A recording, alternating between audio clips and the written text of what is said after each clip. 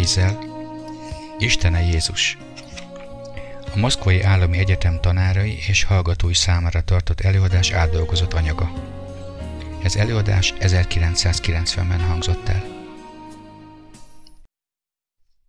Második rész. Jézus két kérdése. Egy nap Jézus feltett két kérdést néhány követőjének. Kinek mond engem a világ? És ti kinek mondatok engem?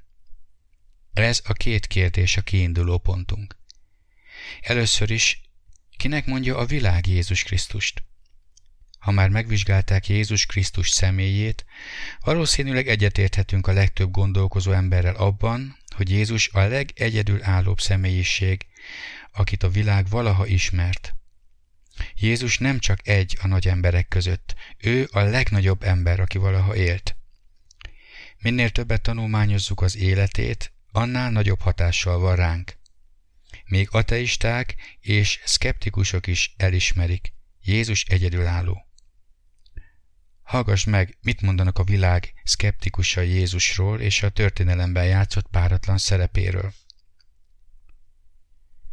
Renan, a francia gondolkodó és ateista azt mondta: bármilyen meglepetéseket is hoz a jövő, egy dolog biztos, Jézust senki sem fogja felülmúlni.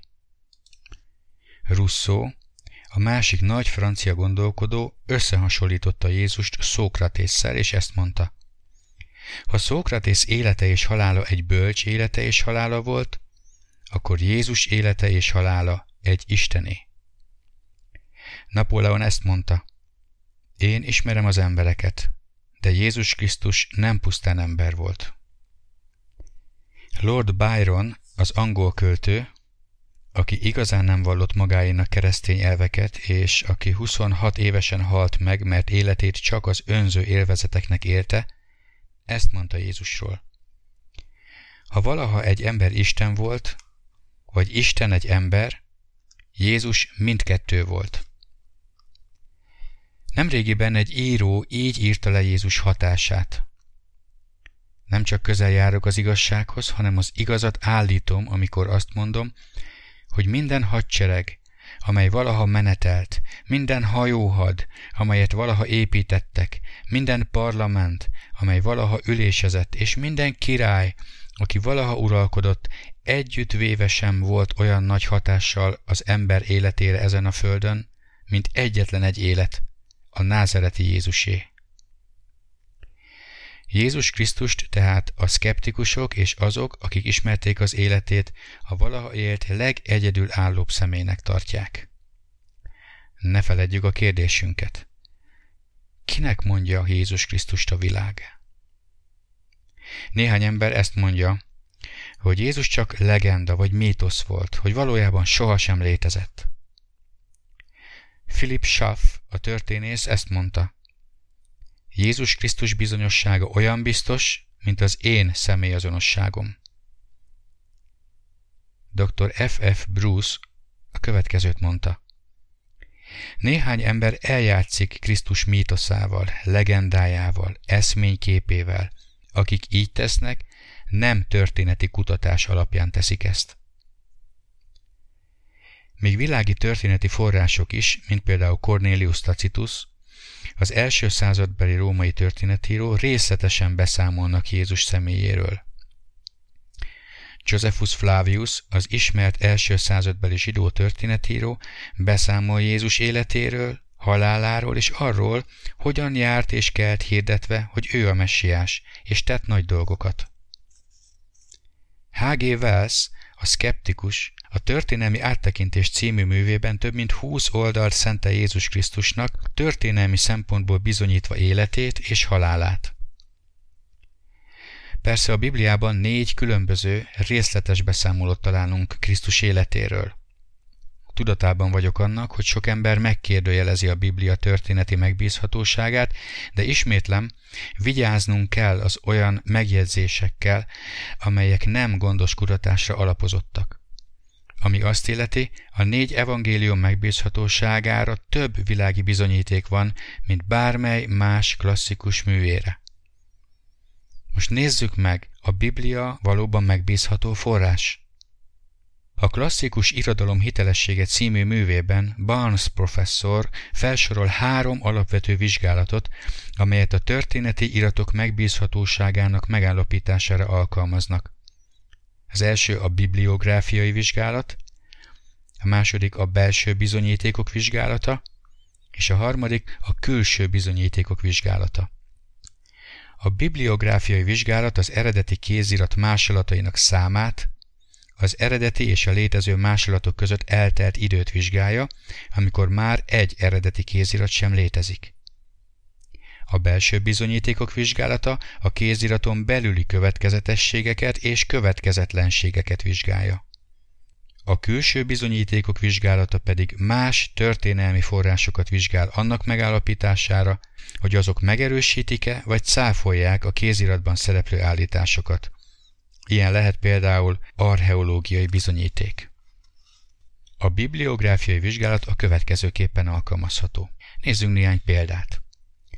Cézár Krisztus előtt 100 és 44 között írta meg a gall háborúk történetét. A rendelkezésünkre álló legkorábbi másolat 1000 évvel a halála után készült, és mindössze 10 másolatunk van ebből az iratból.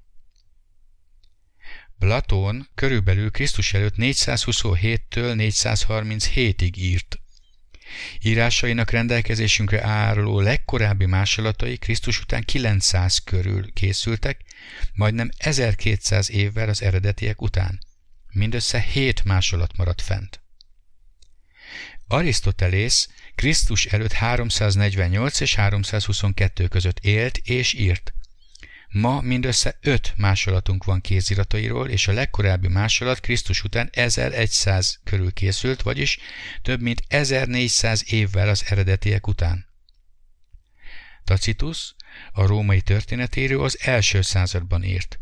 Az egyetlen rendelkezésünkre álló másolat írásaiból Krisztus után 1100-ból származik, tehát az eredetinél több mint 1000 évvel későbbről. A bibliográfiai vizsgálatnak köszönhetően a szakemberek megerősítették Cézár, Platón, Arisztotelész és Tacitus írásainak eredetiségét és a szerzők megbízhatóságát. Most alkalmazzuk ugyanezt a vizsgálatot a bibliai írásokra, az újszövetségi iratokra. Az újszövetség könyvei körülbelül Krisztus után 40-től 90-ig íródtak. A legkorábbi kéziratmásolatok Krisztus után 130-tól mindössze 40-50 évvel az eredetiek után készültek. Több mint 24 000 másolat létezik. A megbízhatóság bibliográfiai vizsgálatának az új szövetségre történő alkalmazása alapján tehát kétszer is meg kellene gondolnunk, mielőtt azt mondanánk, hogy a bibliai írásokban nem lehet megbízni. Ha alkalmazzuk a belső és külső bizonyítékok vizsgálatát, még világosabbá válik, hogy a Biblia megbízható és határozottan Isten által ihletett irat. G. Harold Greenlee, az újszövetségi görög nyelvvel foglalkozó tudós hozzáteszi, mint hogy a tudósok általánosan megbízhatónak fogadják el a régi klasszikus írásokat, bár a legkorábbi kéziratok oly sok évvel az eredeti iratok után készültek, és a pontos kéziratok száma sok esetben oly kevés, világos, hogy az új szövetség szövegének megbízhatósága hasonlóképpen garantált. Ne feledd a kérdésünket. Kinek mondja a világ Jézus Krisztust? Gyakran úgy találom, hogy az értelmiségiek hajlamosak azt mondani, a vallásos érdeklődés csak arra való, hogy a kevésbé művelt embereket segítse. Csak a tudatlan és tanulatlan embereket érdekli az, hogyan ismerhetik meg Istent, és csak nekik van szükségük Istenre. Hadd osszam most meg veletek azt, amit múlt és jelen nagy elméi mondtak arról, hogyan törekedtek megtalálni Istent Krisztus személyén keresztül. A német irodalom talán legkiemelkedőbb alakja, Johann Wolfgang von Goethe, a költő és drámaíró Jézust az isteni személynek, a szent embernek nevezte, és ezt írta. Ha az Isten valaha megjelent a földön, az Krisztus személyében volt. A Nobel-díjas Alexander Solzhenitsyn, aki világszerte ismert irodalmi eredményeiért, Nyíltan beszél Jézus Krisztusba vetett hitéről, és arról, hogyan nyerte meg őt egy zsidó orvos Jézus számára, mielőtt a gulágban volt. Lev Tolsztoj és más az önök országából származó írók is leírták Isten szellemének munkáját, ahogyan teljesen megváltoztatta az életüket. Lev Tolsztoj, a híres orosz író élete nagy részét ateistaként élte le, de élete vége felé a következő kijelentést tette. 35 évig a szó legszorosabb értelmében nihilista voltam. Nem forradalmi szocialista, hanem olyan valaki, aki semmiben sem hitt. 5 évvel ezelőtt megtaláltam a hitemet.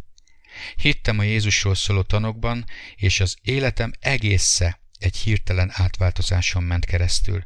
Élet és halál megszűnt gonosznak lenni. Kétségbeesés helyett megízleltem azt az örömöt és boldogságot, amelyet a halál sem tud elvenni tőlem. Minden idők talán legnagyobb irodalmi zsenia, William Shakespeare a következőket mondta halála előtt.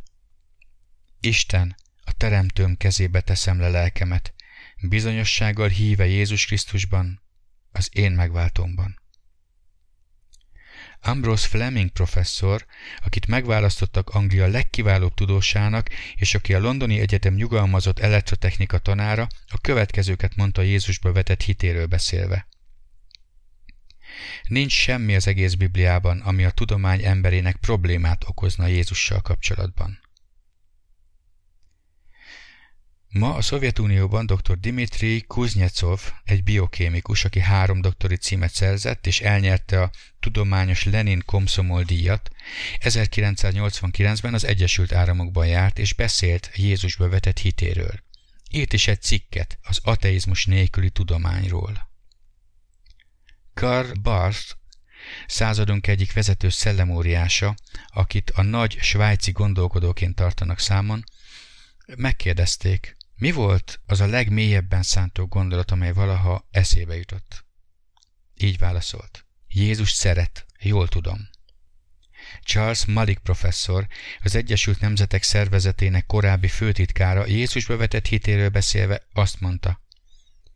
Meg kell szüntetnünk Krisztus és a világegyetem, értelem és hit szétválasztását. Személyesen is beszélt nekem Jézus Krisztus, mint megváltója és Ura melletti elkötelezettségéről. Mindezek alapján arra kérlek tehát, ne mondd, hogy Jézus csak egy tiszta erkölcsi elveket valló jó ember volt, és ne vondd le azt a következtetést, hogy ő sohasem létezett, vagy csak mítosz volt. És kérlek, ne gondold, hogy csak a tudatlan és tanulatlan embereket érdekli, hogy ki Jézus. Nem hiszem, hogy őszintén keresik az igazságot, akik ezt teszik. A következő részben meg fogjuk vizsgálni azt a kérdést. Ti kinek mondatok engem?